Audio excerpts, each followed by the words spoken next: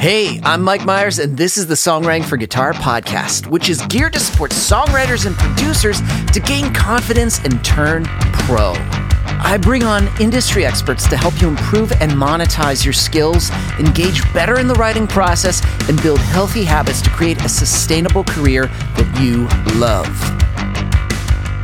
Caffeinated, inspirational, conversational.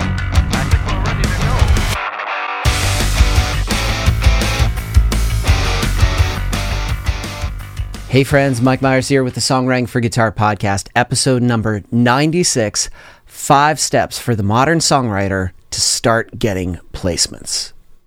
So back in June, I was able to speak at the Austin Music Foundation. This was my first time in Austin too. It was an amazing city. And I gave a talk on 5 steps for the modern songwriter to start getting placements. These are 5 things that I think are crucial, 5 things I've learned over time that are kind of make or break, whether you're going to have longevity in licensing or it's just going to be kind of like a flop. And so if you're someone that hasn't received a placement, or let's say you received 1 placement, but it hasn't been consistent and you're looking for that consistency, this is something you're going to want to listen to. So this is my talk that I gave back in June at the Austin Music Foundation. 5 steps for the modern songwriter to start getting placements.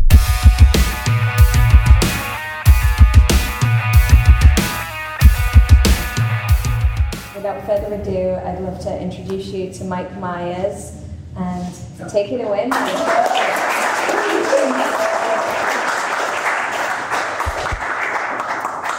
Is it weird not being on Zoom? It's like, for me, it's like all my shit's on Zoom. So when there's a live thing, I'm just like, can I change the gallery view? Can I find it? And it's just like, okay, can I mute? And I can't mute. You're all here. This is good. This is my first time in Austin. And it is a gorgeous city. This is so good. Like the culture, everyone's so nice. Everyone is so nice. And it's so inclusive. And it's just like, I'm like, oh, that's wonderful. It's great. It's like this little gem in Texas. Yeah. Oh, you guys can be more energetic. That was funny. Yeah. So what are you? I'm a huge caffeinated person. So if you're like, man, he talks fast. He's all over the place. It's coffee. It's coffee. When I did my event once, there was someone that sent an email and was like, Mike, are you on cocaine? And I was like, well, it's coffee. So a little in my background, because I'm going to talk about licensing. First thing, when somebody says, I'm going to tell you about something, you should ask them, do you do this thing? And before you tell me. So my background was, I was a musician. I toured in a band, did that for an extremely long period of time. And then eventually, like all things, bands break up. Different iterations. We went through different drummers. We went through different this, different that. And then finally, I was just like, I guess this is it. I guess music's done for me. And then so I ended up teaching at a small music school in Pittsburgh, which I loved. It was great. I started to teach guitar. But then halfway through, I was watching a show on my couch late at night, and music was playing. And I was like, I could write that. That's not that complicated. I know what that is. But then there's this other voice that was like, that's great. Why aren't you? Okay, why am I not doing the thing? And anybody else watch music on TV and be like, oh, I could do that. It's not that complicated. You can raise your hand, you can say yes, you can say verbally, yeah. Because there's so many shows. Like think of in the past, 6, 7 years, how many streaming services have popped up?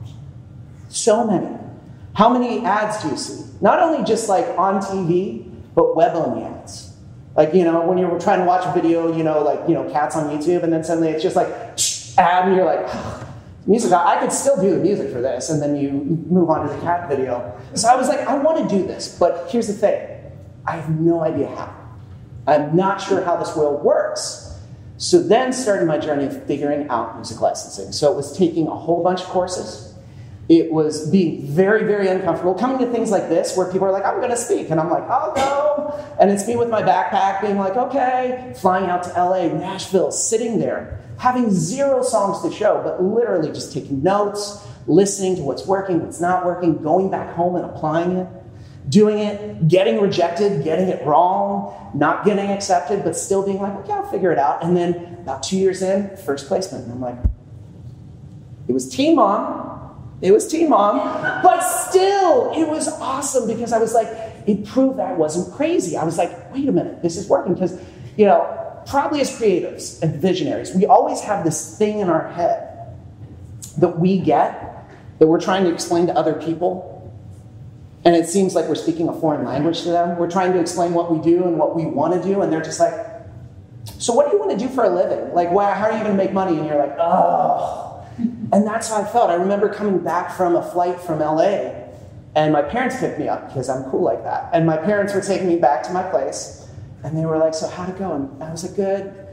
Do you think I could borrow just like $500 just for the bills for the month? And they were like, yeah, that's fine. Do you think this thing's going to work out? And I was like, trust me on this. It's going to work out. And after that first placement, a couple months later, there was another one. And then there was another one. And then there was another one. And the placements went up, too, from like that low grade of like, cool, I got a 500 to like, cool, now we got 1,000. And then suddenly the shows got better, too. It was like, oh, Shameless, I know that. That's a thing. And the payments got better. And then I got ads. And then things were starting to rise up. So my goal today is to show you 5 things. And these are 5 things that I've noticed that are going to be universal. So no matter what happens 10 years from now, when it comes to licensing, these 5 things are still going to matter. So these 5 things are incredible. And my goal is to give you information so that when you're done, that you apply this. Because it's one thing when people tell you things to take in the knowledge, but to actually start applying it to your songs. That's a thing that's going to make you separate you from people that do it and don't. People that do it, they don't care if they're going to fucking fail. They know that if they, something doesn't happen or if they screw up, they're going to learn from it, tweak the process, tweak the system, do it again. People that just consume information and consume, they're always consuming. Like all the time. We probably have friends that do that. Oh, once I get this course. Once I do this thing, once I do this thing. And it's like, it never happens. They're always consuming. So what's great about you guys is you set the intention today, too, by being here. Because there's a lot of shit you got to do as an adult. Like, isn't there? Like, you have to, like, why would you come here? Like, why? Because I like to expand your knowledge, and it's just like, and if that also unlocks another revenue stream in which you can make money, is that a bad thing? No, because money's okay. It's okay to be an artist and make money. So we're going to go through those 5 things. Now, when I say sync, it's synchronization. So it's basically any form of media that you're putting to picture, film. So that means there's so many different buckets. So the first thing when people are starting out in licensing, my best advice is, which sync bucket are you going to focus in? Because they all have different rules. And what I mean by that, there's film and TV. Then we've got trailers. Then we've got things like commercials. But even within commercials, we've got web-only commercials. Then we've got like high-paying commercials that marketing agencies are doing.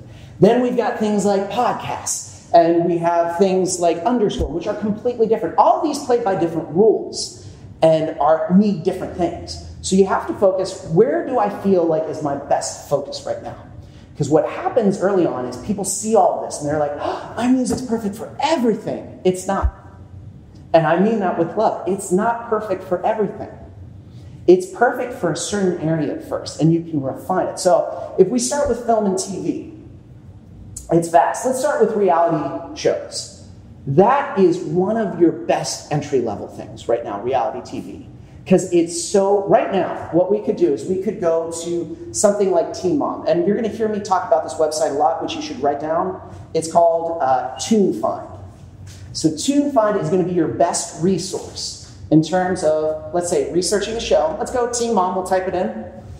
And then it's going to give you all the seasons, and then it's going to show you every single song that was used for that particular season. Plus, it's going to give you the link, and it's going to tell you the scene that was used in.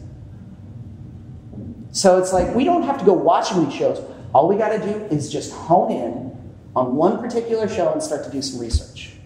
So when we do, what's great is you're going to see that, and you're going to be like, okay, reality TV always needs songs. I think one season of Teen Mom I looked, there was they needed 231 songs. Now, they're not all Bohemian Rhapsody. So you don't have to worry about it's like, it needs to be just like it. No, there's a need for it. Now, as we move up, like for instance, Shameless, you're going to find the songs, it's going to be a little bit different. There's going to be a different amount, probably about 5 per season, or 5 per show, I should say. And that means there's going to be more of a selective process. There's going to be really honed in. So that means that price point's going to be a little bit higher. But when we're talking about reality TV, that's the ground floor right there. That's your perfect entry level of starting to get into licensing. And it's not bad, $500 per show usually. And that's not talking about the residual royalties on the back end, which we'll get into. But right there, that's a perfect entry level. Sometimes we're starting when someone goes like, I want to do a Google ad. Have you gotten a placement before? Nope. Don't start there. That is so selective. Because what's going to happen is you're going to aim so high, then you're going to get disappointed and be like, shit, I can't do it. But here's the thing, you can. You just need to know where to start. It's like you're talking about step 37, and I'm like, hey, why don't we start with like step 4 and start right there? Because I believe anyone can do licensing. Like it's not, there's a need for music. There's a need for great music too. It's not just a need for any type of music, there's a need for great music. So understanding that bucket, like for instance, still in the film and TV, if we go to dark, haunting shows, for instance, Wednesday, that was a huge show. Stranger Things, that was a huge show. There are different types of songs that were needed. There were definitely for Wednesday also darker things. So if you're a singer-songwriter and you have some brooding things, and you want to focus on an emotion and a feel, that's perfect. That's the bucket you need to be focusing on. Because if you're trying to take those songs and you're forcing it into ads, it's not going to work. You're going to be wondering why nobody's listening to you. It's because you're not focusing on which bucket. So that to me is one. So we got film and TV. Ads, completely different. Ads need to be upbeat. They need to be modern. They need to be poppy. They need to have great, very specific targeted lyrics. Like that's where, because there's a lot of visuals that are hitting you very quick camera shots. So if you're not sure, like, I don't know what ads are going on right now. Another website that's great is called iSpot TV. That's going to show you all the ads that are happening. And not only that, it's going to show you like companies that were used. Like how long it was used. What were the mediums? Was it web only? Was it used for web? Was it used for TV as well? And how long was that commercial airing? Because maybe you're going to research something and you notice like, oh, that was like 3 years ago. Does that matter? We'll get into questions. So if you got a question, feel free. Yeah. What is that company again? iSpot? iSpot TV. Like the letter I? Yeah, I and then spot, just .tv. Not even .com, just .tv. Yep. And the other one was tunefind.com? Yeah. Tunefind.com. So that's for shows. If you're looking specifically for commercials and ad reels, you're going to go to iSpot TV. So those are the two worlds. Because then if you're researching something and suddenly you see like that commercial was 3 years ago, probably a lot's changed in those 3 years. So that's not the best point of reference. But perhaps as you're going through, when I was starting to go through like T-Mobile, I noticed the theme. They love female-fronted bands. There was rarely, the genres were diverse, but in terms of lyrics and in terms of like who was the front and center, that was female-fronted. Very rare was it to find a male. So I was like, cool. So when I run into someone that's like this, I know that's what I'm focusing on. Now when it comes to underscore. Now, underscore is a little bit different. So do we have any producers here, like songwriter? Okay, producer, awesome. So what's great about being a producer is you kind of have two ways that you can look at this. You could start doing songs with artists, and I would suggest that. Co-writing with artists are fantastic. Because when you do that, you're going to find someone that has a great voice, they have a great emotion, and you can tap into that. Underscore is another thing, and that is simply just cues. There's no lyrics, there's no melody, but you are painting the vibe of the show. I did a whole bunch recently for Shark Week. I did something that was an Australia show that was called Bondi Rescue, and another one that was called Extreme Tow Truckers. And this was all overseas. But a lot of it were short underscores, which were maybe a minute to 45 seconds. So for me as a producer, I'm versatile in just maybe 2 or 3 genres that I really focus on. So if they said, hey, we're looking for something that's Stone Temple Pilots, I'm like, awesome. We're looking for something that's like the Aces and like We Are Scientists, indie rock, I know that shit. Folk, Americana, I know that. As soon as it gets into the realm that I don't know, I don't worry about it. Like, because there's so many options out there, focus on what you know well when you're starting. When you're picking this bucket, focus on your strength. Can you branch out? Yes. Should you do that from the beginning? Absolutely not. Stay with what you know. What is your sweet spot, your zone of genius? Anybody read The Big Leap by Gay Hendricks? Anyone?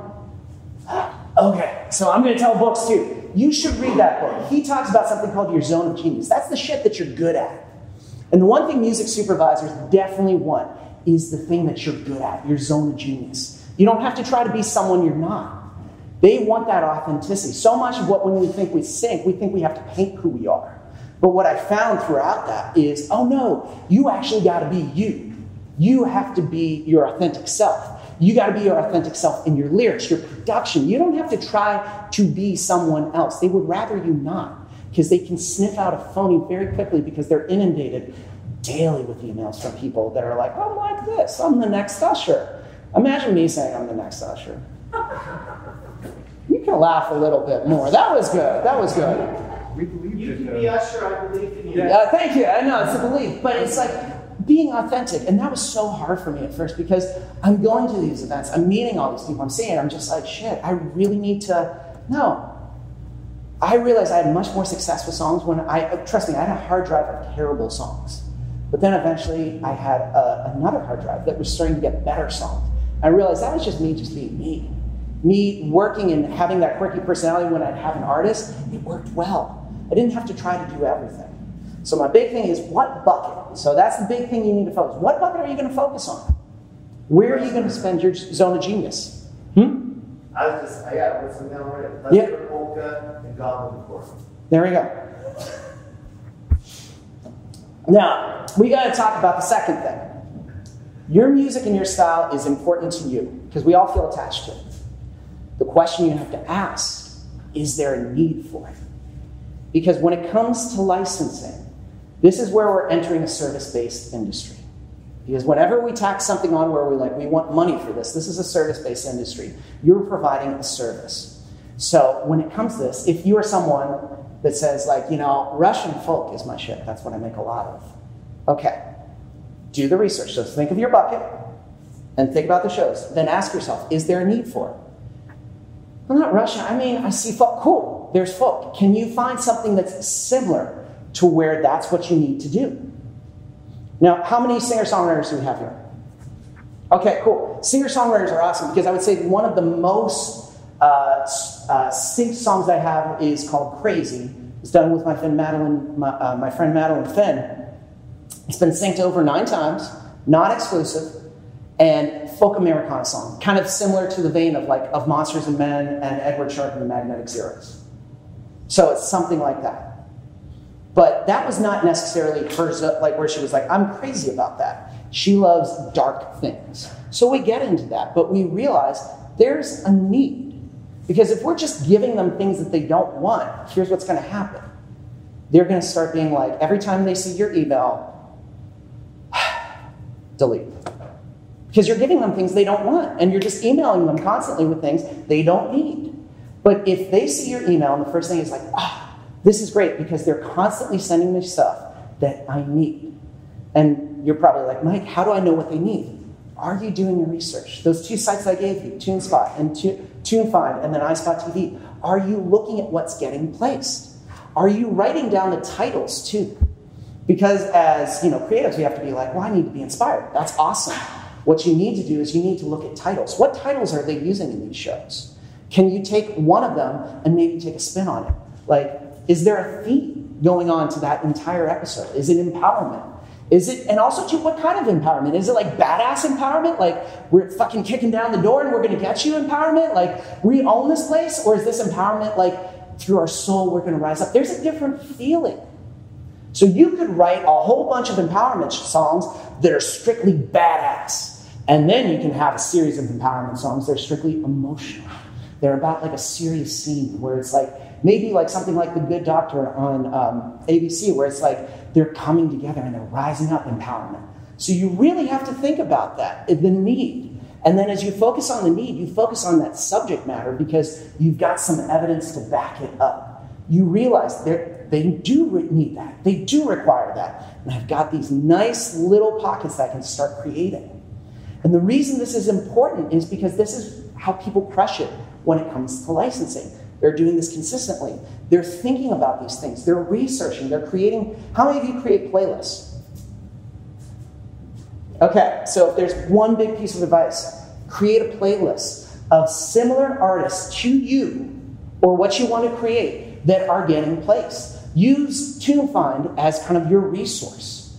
Because if you can start to collect that, and we all do mundane shit. We walk around, we have to do. If you have your AirPods in, whatever you use, and you start listening to this, you're going to get past the point of like being like, oh, that was cool. You're going to start analyzing it. And you're like, oh, you know what was interesting? That verse melody, that was pretty like static. It was kind of like toxic. But man, when you get to that chorus, the reason I think that did well or why they used that is because like that really pivots up. And that's where they say the thing in the title.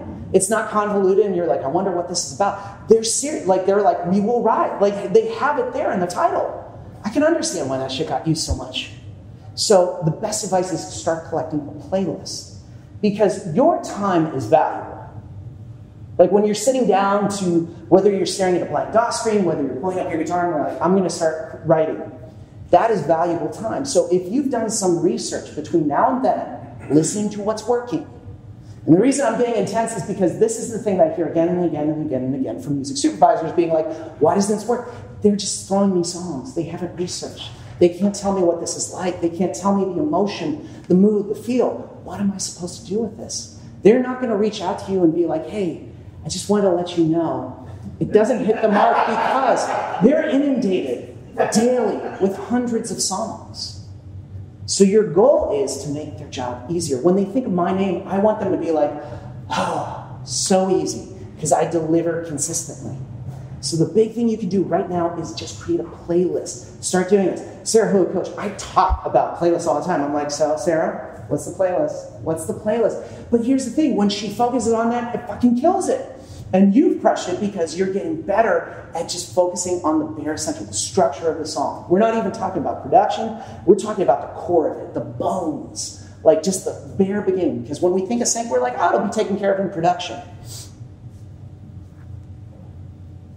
No, it won't. I always shudder when I hear that because I'm like, what makes you think it's going to be taken care of in production? It won't.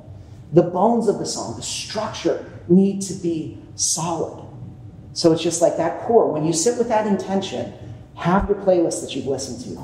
Think about what are you going to write. I'm going to write something that is an empowerment. I'm going to write a badass one. So that's going to dictate to you melody, chords, feel, all of that. You've set the intention well before you've even picked up an instrument. Because that matters. So far what we've covered is, first thing, which bucket? So the goal is when you're done, write down your bucket that you're focusing on. And then think on the second thing, okay, out of my genre, stop. Is there a need based on my research? And if not, what are the things that are close enough that I can start branching to, that I can start referencing? So that when I meet, because Natalie is a sweetheart, I've talked to her and she's awesome. I love that here you've got a music supervisor, you've got a library that's so close to home that you can go down, that if you build a rapport, and over time, she knows your name and she knows the quality that you keep on putting out, that's awesome. Because that's always going to be someone that they're going to rely on. And that is my whole goal. This weekend, I was with an awesome music supervisor and friend, Jody Friedman, when we were at an event. And I used to know Jody by going to events, and I would see him speak. And I'd be like, he's cool. He could be friends. I bet we could be friends. And every time I try to make it happen, it's never happened. You know, it's like one of those things, you know, when you meet someone at a party, you're just like, we could be friends. I'm going to set it up. I'm going to go up to the table, and I'm going to be like, hey, so good to meet you. Never happened. But when it did happen was when I started sending songs that worked. And then he was like, oh, thanks for this. This really works well. I'm adding it to the catalog. And then over time, we connected. And over time, we became friends. And over time, he began sharing and being like, hey, I'm looking for this. He'll call me up. Hey, do you have any of this? Now, how's that built? It's not because I'm lucky. It's not because I just went to an event, listened to what was needed, and made sure I delivered that. And I was consistent with that. And that's how you start to bridge that gap between wanting to be in TV and then eventually getting there. To me, it's just like, it's that service mindset. And I say that again, I'll probably say we're serving them. It's a service-based industry. Now, let's talk about the third thing, and this to me is super important. This now gets into the song. Let's talk about dynamics and ear candy hooks. This is a thing that is absolutely necessary if you're going to do licensing. Now, the first thing is dynamics, and what do I mean by that? So if I were to export your song as a WAV file, would it just be one huge lump across from start to finish? Or would I start to see these waves, these dips, these builds, these dips, these builds, slow rises? Now, why does that matter? Because remember, this is being added to picture. So they're going to require you, there's a hierarchy, if you will. So yes, there's you, then there's the music supervisor, and eventually there's this guy that's the music editor that has to put this all to picture. And we want to make the music editor's job as easy as possible. If he's given a choice between a song that is one long WAV file and something that has clear edit points and clear cuts, and he has to do 13 shows, which one is he going to choose? He's going to go with the one with clear edit points. Why? It's going to be a breeze. He doesn't have to go in. He doesn't have to be like, I have to suck. So the big thing that I'm always looking for is we're writing. And I'm not even talking in the production stage. I'm talking about as we're writing it. Are we conscious of, like, as I'm playing my guitar, am I dynamically indicating where it's going to rise? And then we're going to build. Are we anticipating where we want those drops? And if we are, what's going to happen there? So dynamics are huge. If you look at a lot of songs that are working on TV, you're going to see there's a lot of edit points where you're going to hear maybe the vocal, but then it cuts to the instrumental and goes back to the vocal, then instrumental. One of the longest placements that I ever got that was 2 minutes and 15 seconds. It was a really long song. It was a birthing scene. And the song was called like Flame in the Night, and then from start to finish, it went from different variations. Like we gave them a version that was just our acoustic and the instrumental, and then it came up, and then there was the vocal. Then it cut away, and then he spliced in the ending sound, and then he spliced back to her vocal. So there was a lot of edit points. But what made that process a hell of a lot easier, we had clear edit points. So when I was producing this out, I was conscious, and I was looking at this. Are we building up? I'll always back away from my project and be like, do I see kind of like that roller coaster build? If I don't, I'm like, something has to be taken away. And the reason is because I want this to get placed. So there's always my ego sometimes. I'm like, but it's good. I've gotten placements. It'll work. You don't think? No. It will not be like that because there's always going to be someone that's going to deliver that as well. So I'm in still competition with someone else. So how am I going to make that easier? I'll give them what they want. I'll make sure there is a clear edit point. I'll make sure that the dynamics are built. I'll make sure that we're varying some sections, because most songs have 3 choruses. We got first, second, and final. Is there variation between all 3? Or is it copy-paste? Variation better. Variation will always be better. Because if you've got, like, let's say first chorus is a little down, second chorus really builds up. And there's a melodic hook that changes just slightly. And then the third one, not only is it like built up even more, but you've got counter melodies, you've got things that are bringing it to life. That song will have a life for a long time. Like just as I said, that song Crazy got licensed 9 times because we had 3 different types of choruses.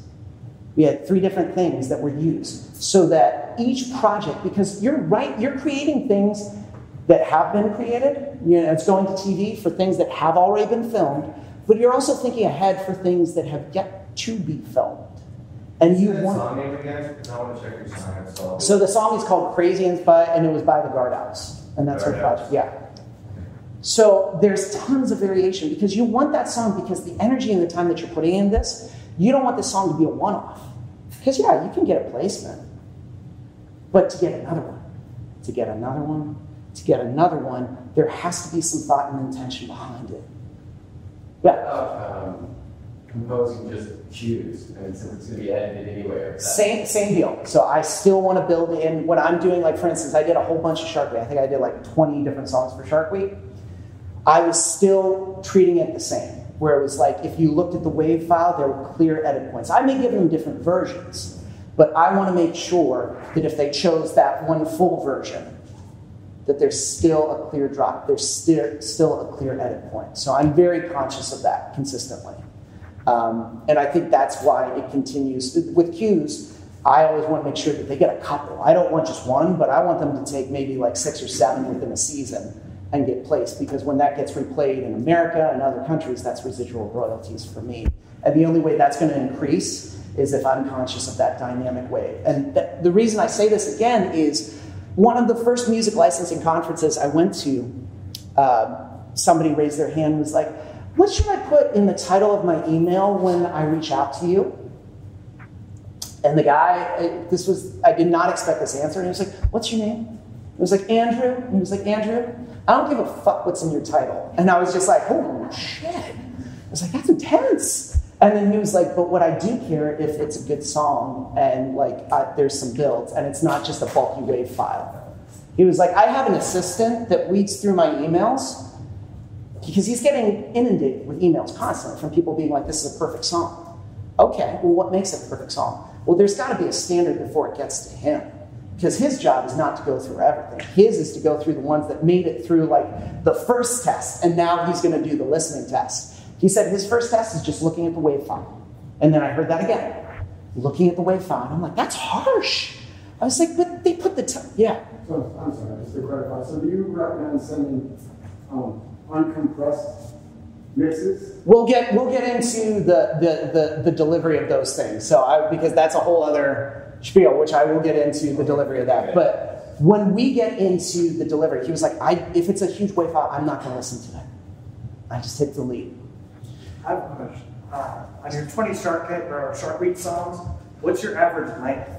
So usually for underscore, it's dependent on the company what they give you. The parameters they gave me was they wanted at most 1:45. I give them 15 second, I give them 30 second, I give them 5 second, I give them different mixes. So there's tons of other things that are in there.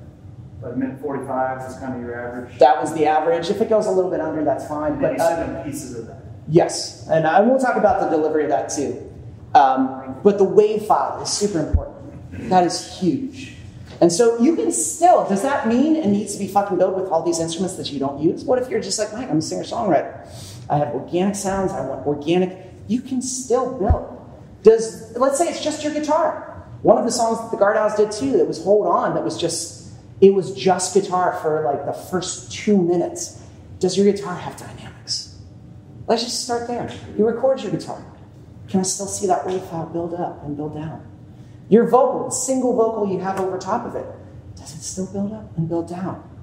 You don't have to add anthemic drums if that's not you. You don't have to add kicking 808 synths. Again, I'm not telling you to change your identity, but I'm like, hey, here are some of the rules to be aware of that will increase your chances and make you stand out from thousands of other people that are not even thinking about this, but purely just throwing songs at the wall, hoping something sticks.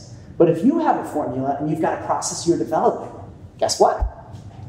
Your chances increase. And that's where you start making better and better connections.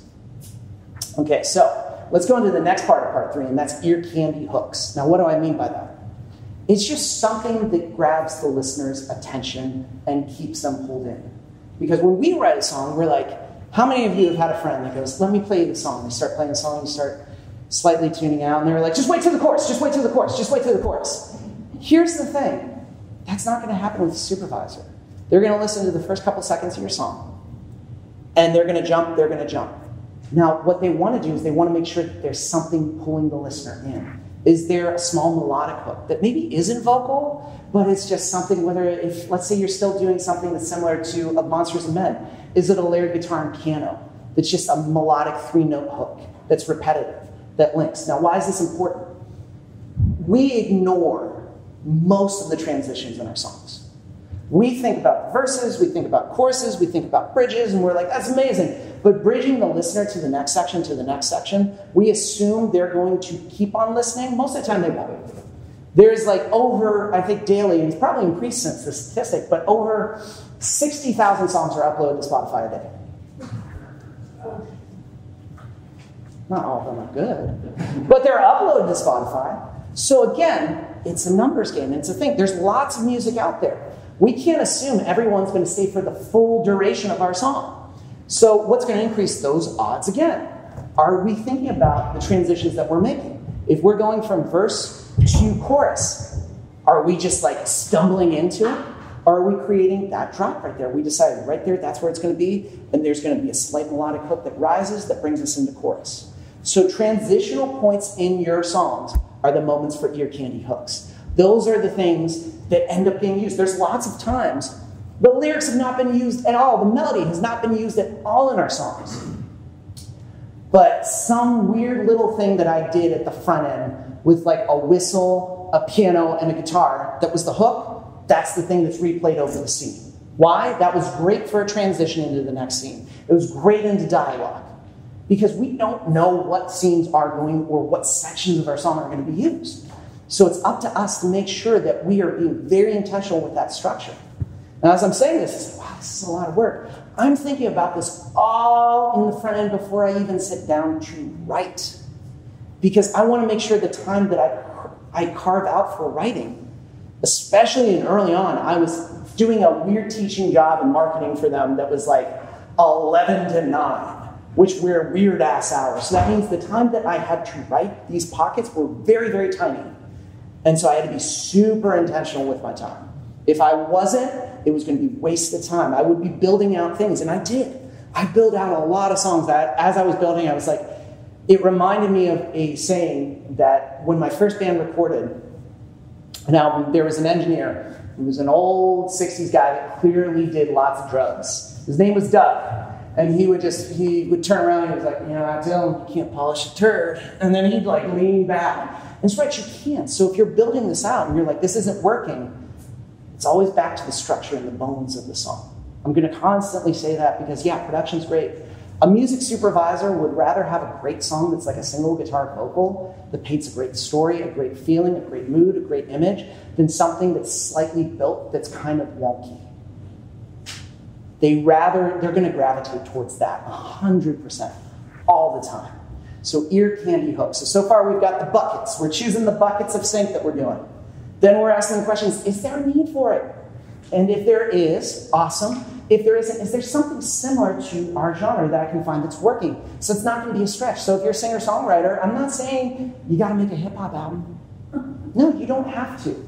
If you have to create the things that are relevant to you, that are still within your wheelhouse, and there's lots out there. The next thing is the dynamic structures. Those are super, super important. Okay. Now, are you guys still with me? Yeah. It's okay. Are you guys still with me? Yeah. There we go. That's wonderful. Are you still with me? That was. I'll take a shrug. Okay, I'll take a shrug. Okay.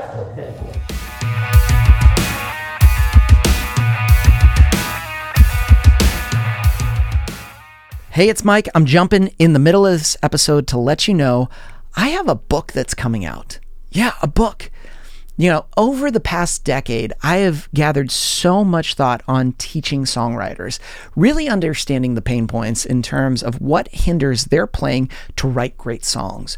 And most of the time, it's not complicated things. It's things that get overlooked again and again and again. This is the framework that I've developed that I've taught in my courses, coaching clients, that on retreats, songwriting retreats that I've taught again and again and again. I'm making available in this book. So if you're someone that wants to better understand their guitar, utilize it to its full potential to write better songs, just head right now to songwritingguitaristbook.com and you can pre-order my book right now, and you're going to receive an immediate download of the audiobook, which has extra content, and the Kindle version. You're going to get available ASAP. So as soon as you pre-order the book, guess what? You have these available at your fingertips, so you can start diving in now. So remember, go to songwritingguitaristbook.com to pre-order The Songwriting Guitarist. Okay, let's jump back into the episode.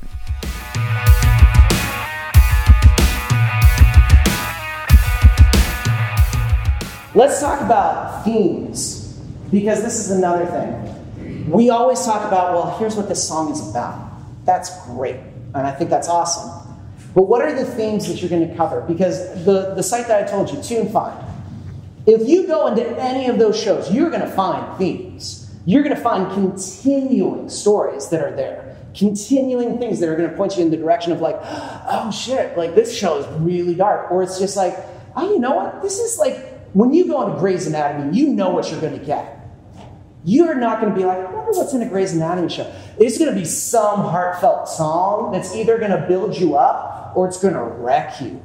That's going to make you be like one of my mentors, Judy Stakey, who for years was a VP of creative at Warner Chappell. Like, she's so much and she's so sweet. The person she discovered and like actually allowed her to live for 2 years was like Sheryl Crow. And when she tells that, I'm just like, shit. And she was like, yeah, she was super nice. She was so amazing. She was like, Mike, I just went into Grey's Anatomy. And I was like, okay. And she was like, did you know there's such good music in Grey's Anatomy? I was like, I know. And she was like, but they're just like emotional. She said like each time she would watch an episode, singing with the song, she was like, I'd be in tears. Okay, so what is that? What's working with that? Okay, well, it's the acting, it's the singing. But at the same time, it's also the music that amplifies. Like, your music's going to amplify a scene, or it's going to hinder it. It's not going to be used if it hinders it. It's going to be used if it amplifies it. So the themes, like, right now, heartbreak is a great theme. But, like, what are the emotions and even the subject matter that we could go even deeper with heartbreak? Like, yeah, we could go to ChatGPT and be like, what other words for heartbreak? Enter. And get all these words. But we could go to things like Rhyme Zone. And we could start diving even deeper. But like, what type of heartbreak? Is it a mutual heartbreak? Like, we know it's not right, but we're going to part ways together. Is it also too, you cheated on me and now I'm like wrecked forever and I have to pick up the pieces? Is it going to be a heartache that's not, it's not going to be romantic love, but platonic love? If there's one thing I hear also too from music supervisors consistently, more platonic love songs, please. The briefs that I see consistently over and over. In our Sync membership, we did a challenge where we were like, write a platonic love song. Please write a platonic love song. Because they're inundated consistently with tons of love songs. But what about the love between just family? And the love that you have for a friend, like a really good friend that's passed. Like, what would that song be like? That describes that love in a non-romantic way, but still feels like there's a deep connection. Like, we could go really deep into these subjects. And again, this is even before we've even started writing the song. We're thinking about this.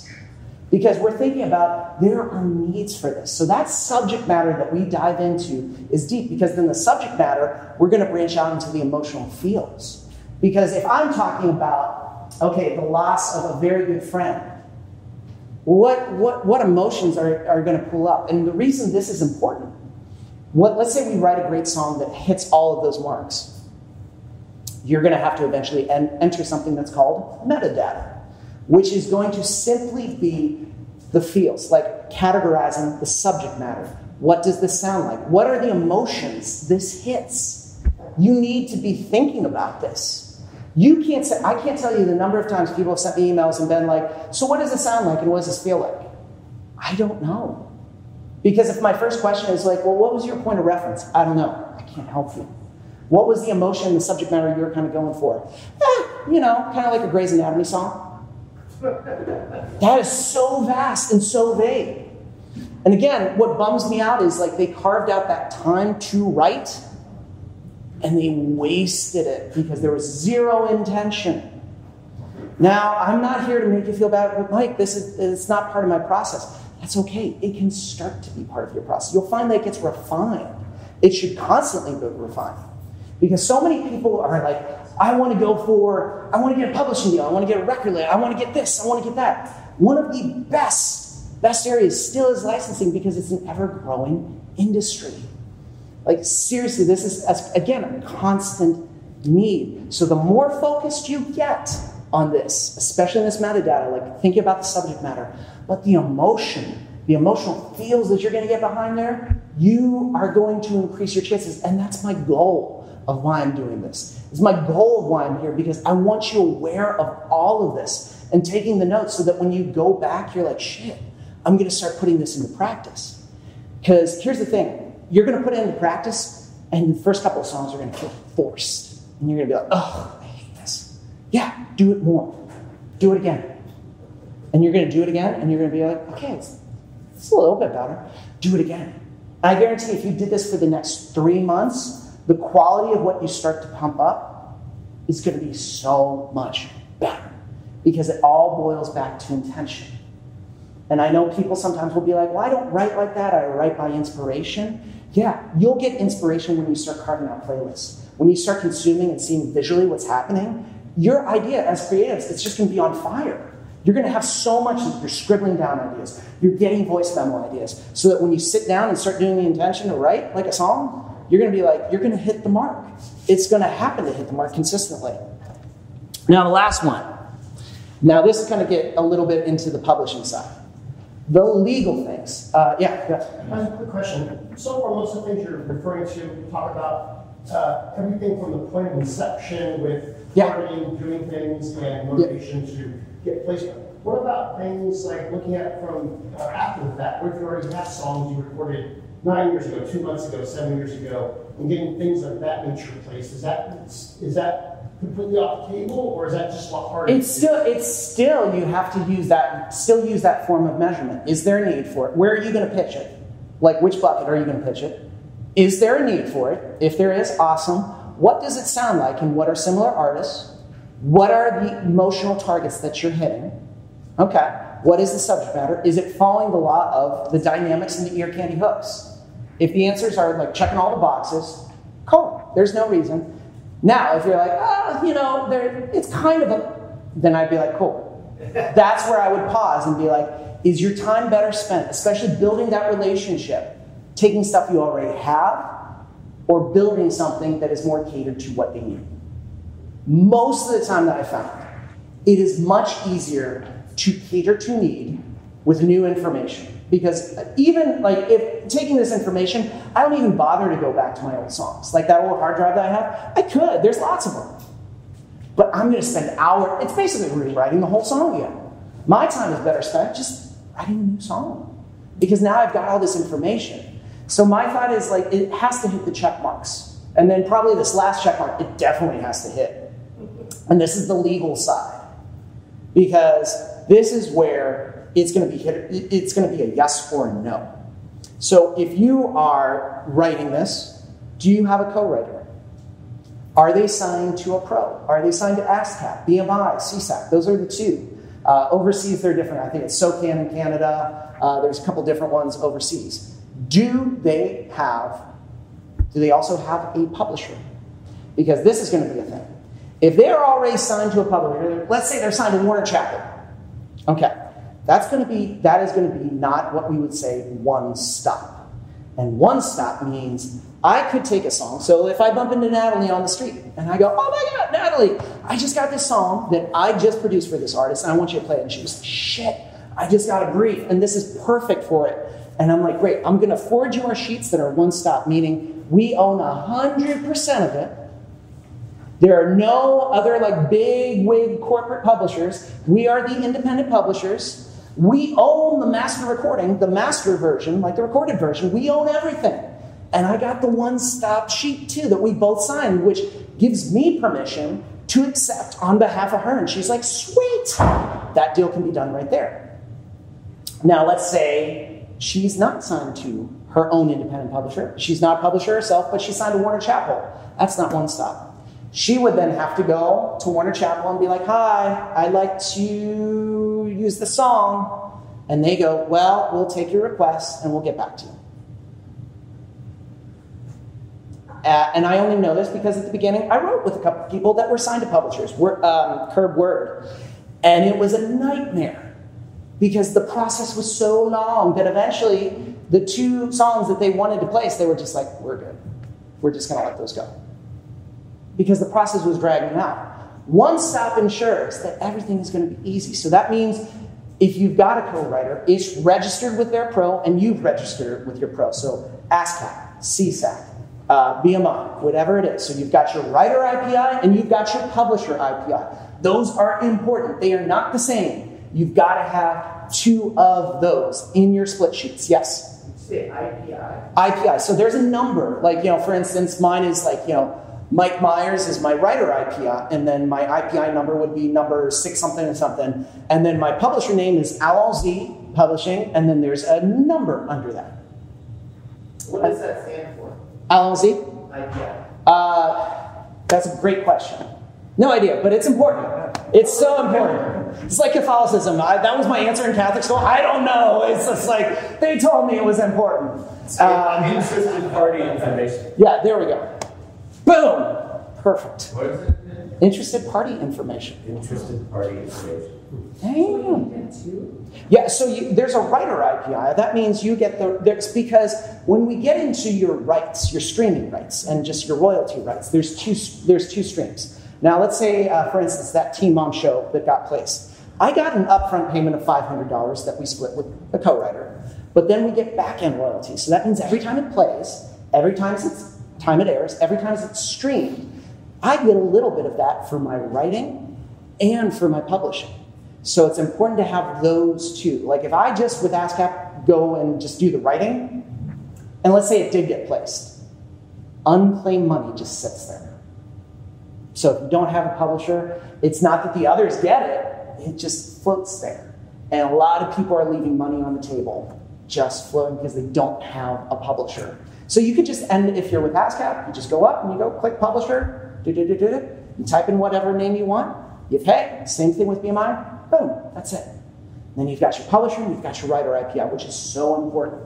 Now you got to make sure they have that as well. If they don't, do not pitch and hound them till they get it.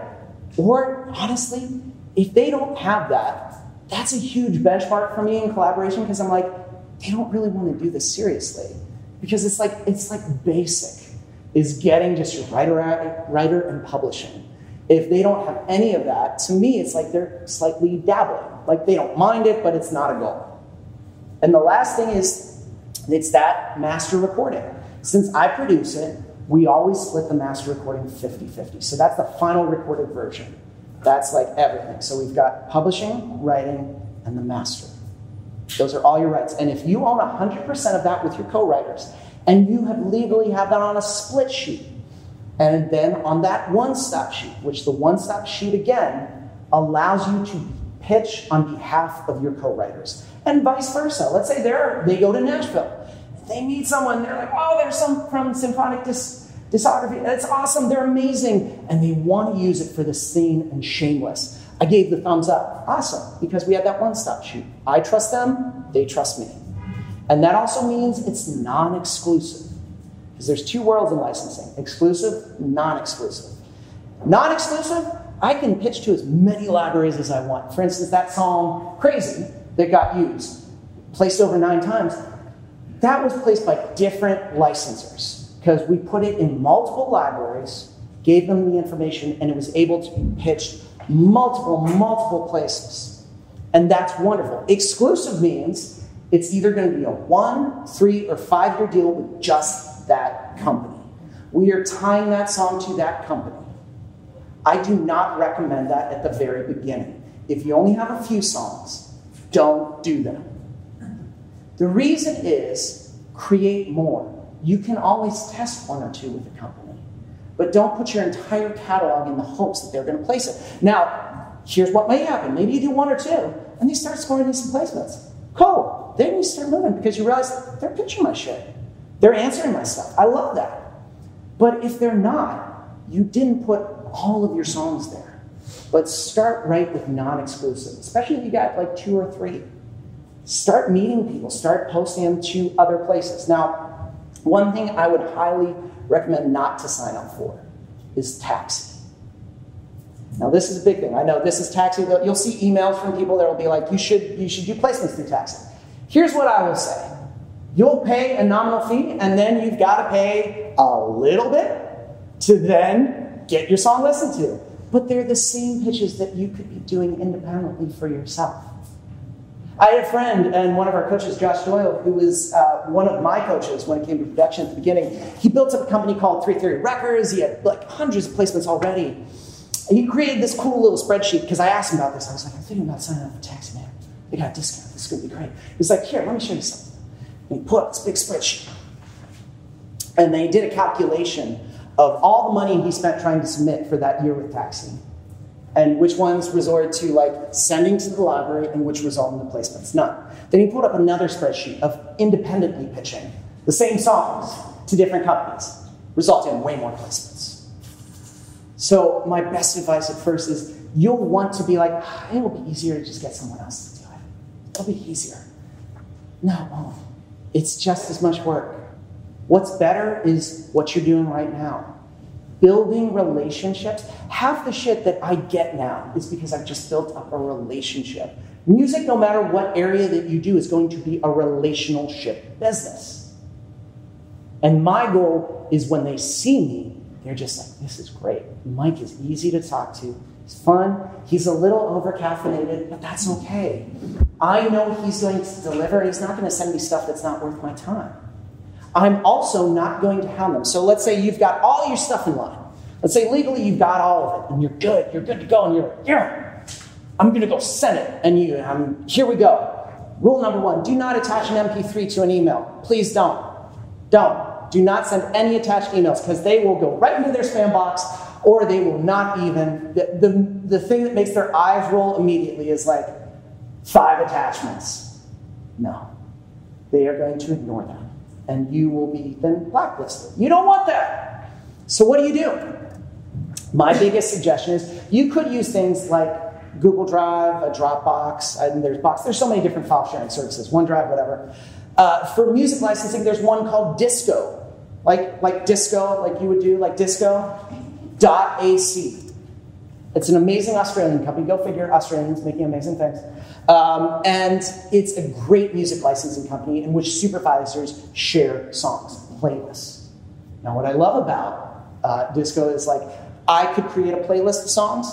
Let's say I send one particular song, let's say I send it to Natalie. I'll get a notification when it's streamed. And I'll be like, oh, they listened. Oh, they listened again. Refresh. They downloaded my playlist. Because, please do never do this faux pas. Then respond to them, let's say maybe a couple days later, being like, hey, did you listen to my song? ? Nope, please don't. Because again, they're getting inundated with tons of other people that will be like, hey, did you listen to my song? Did you listen to my song? If they listened to your song and they liked it, they'll let you know. That's it. There are times that I've sent songs, I have not heard a thing, and my assumption was there was no need. That's cool, I'm going to move on. But then suddenly I get an email months later, hey Mike, just want to confirm this is one stop, it's going to be placed, da-da-da. And I'm like, shit, they listened. Yes, they do. What usually music supervisors, libraries, they'll download what they like. If there's no need for it currently, but they see a potential in it, they put it into a separate drive, because that's where your metadata comes in. Because then they're going to search later on and be like, I need empowerment, angsty, oh, cool. They pop up. They will place it when there's a need. So your goal is after you send, keep on sending, keep on connecting with new people, but then start the whole process again. And you write, and you create things. And then you get all the legal stuff involved, then you send it off, and then you do it again. Because it is also a numbers game. It is a numbers game. If you're creating, can you get a placement from 1 or 2 songs? Yes. Can you build a career in licensing and create money from just 1 or 2 songs? No. So what do? You have to have a system and you have to have a process. So that means all the shit I'm talking about when it comes to thinking about what bucket you want to do. Then moving into the next one where it's like, okay, you got the bucket. Is there a need? If there is, what are similar needs and where are you focusing? Awesome.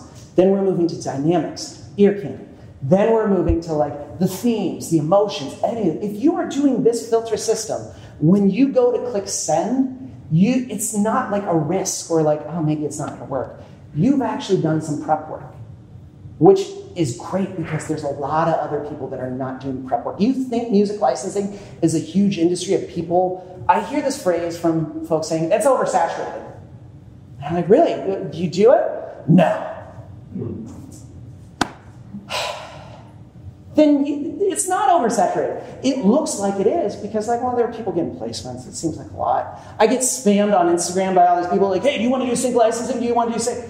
No. Trust me, it's not oversaturated. People that are doing it consistently and well, it's not a lot. And actually, it's a very small community. And the same thing with music supervisors. If you think of all the shows in the world, so let's think of the whole freaking world.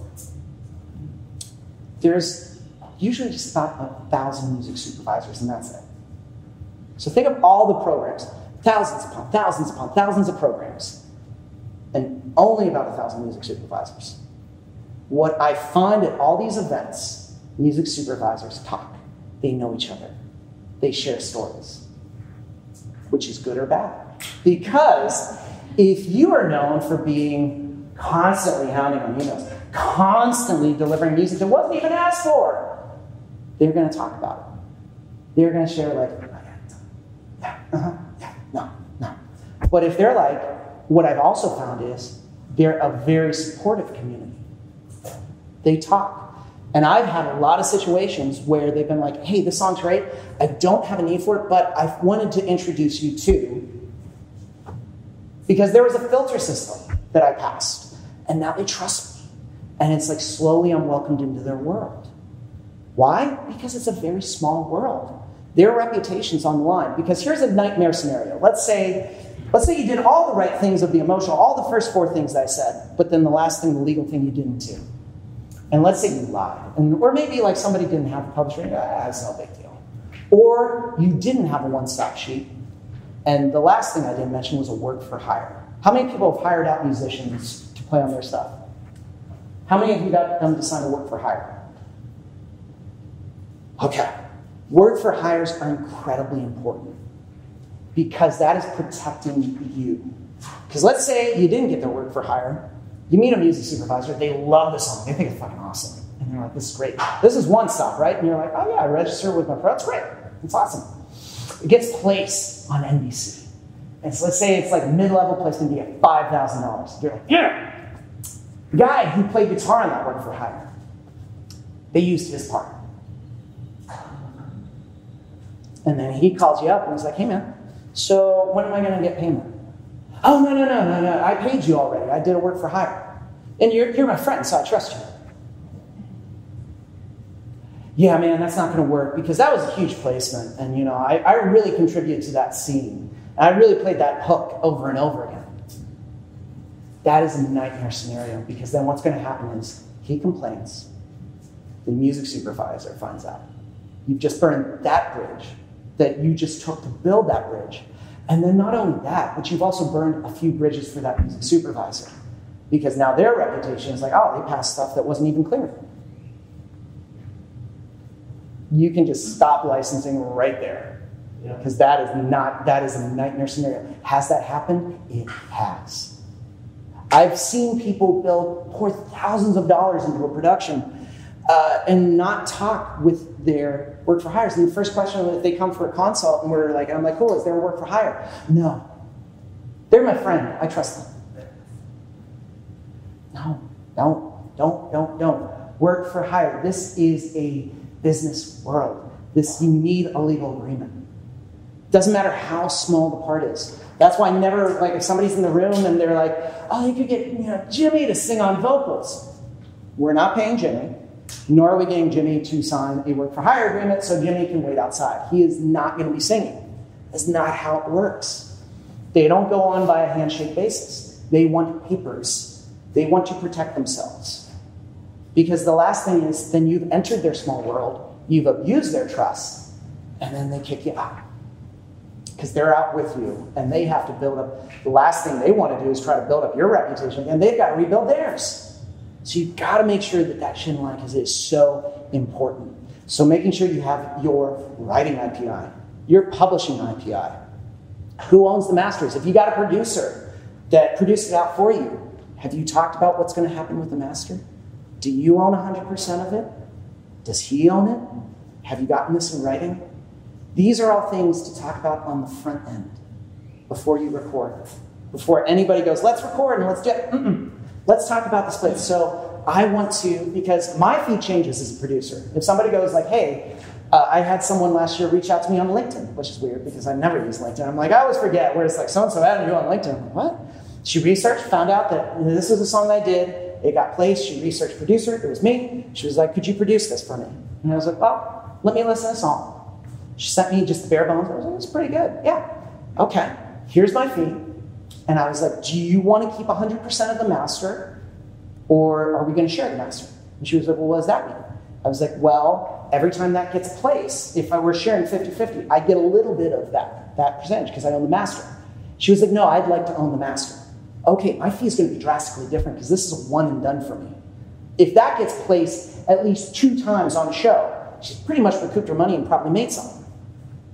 And she's running on, I think this is going to happen because he's had leverage and gotten lots of placements before. So that means if I get him for production, he's going to make my song much more singable, increase my chances. So my fee is going way up. Like I tapped on an extra $1,200 because it was like, cool. So you want to keep the master? I'm going to do an extra $1,200. She was like, oh, wow. How about we split the master? I was like, there we go. That's fine with me. Because at first, when I started, I leveraged percentages. I didn't have a lot of money. Couldn't spend thousands of dollars. But what I could share is like, I could share rights with a producer. I could build a relationship with a producer or two, songwriter or two that I thought had great vocals. I was like, I connect really well with you. You've got a great voice. Let's share. Because then you're building up this catalog together. And I always went 50-50. When people ask me, well, what should I do for a percentage split? I always go 50-50. I'm not going to go around with like these weird percentages of like 10.344 or... Why? Because I want to do multiple songs with them. I just don't want to do a one and done. Because what's the point if I get one song placed with them and that's it? Man, if I would have like been a little more open to splitting with them, 50-50, we could have done maybe like 5 or 6. Those could have probably landed a lot more. So again, it's networking and building relationships that are so huge.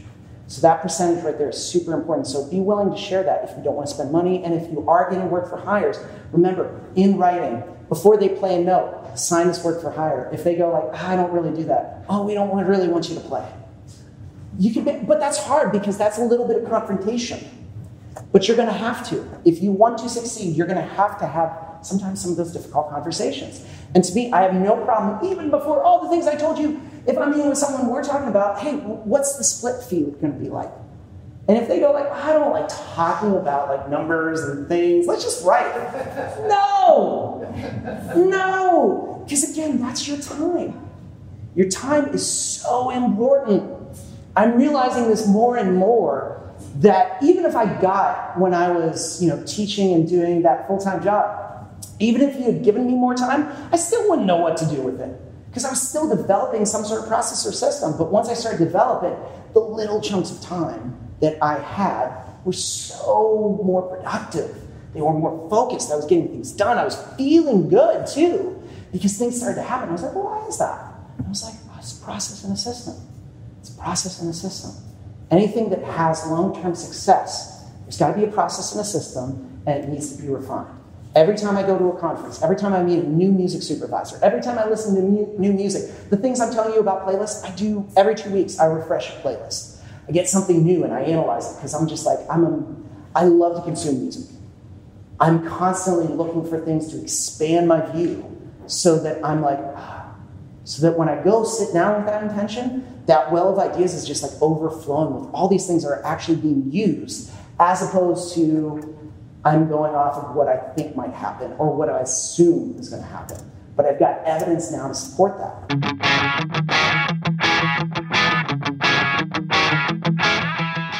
And that does it for this week. It was edited and produced by Chris Fafalius. I'm Mike Myers. Thanks for listening.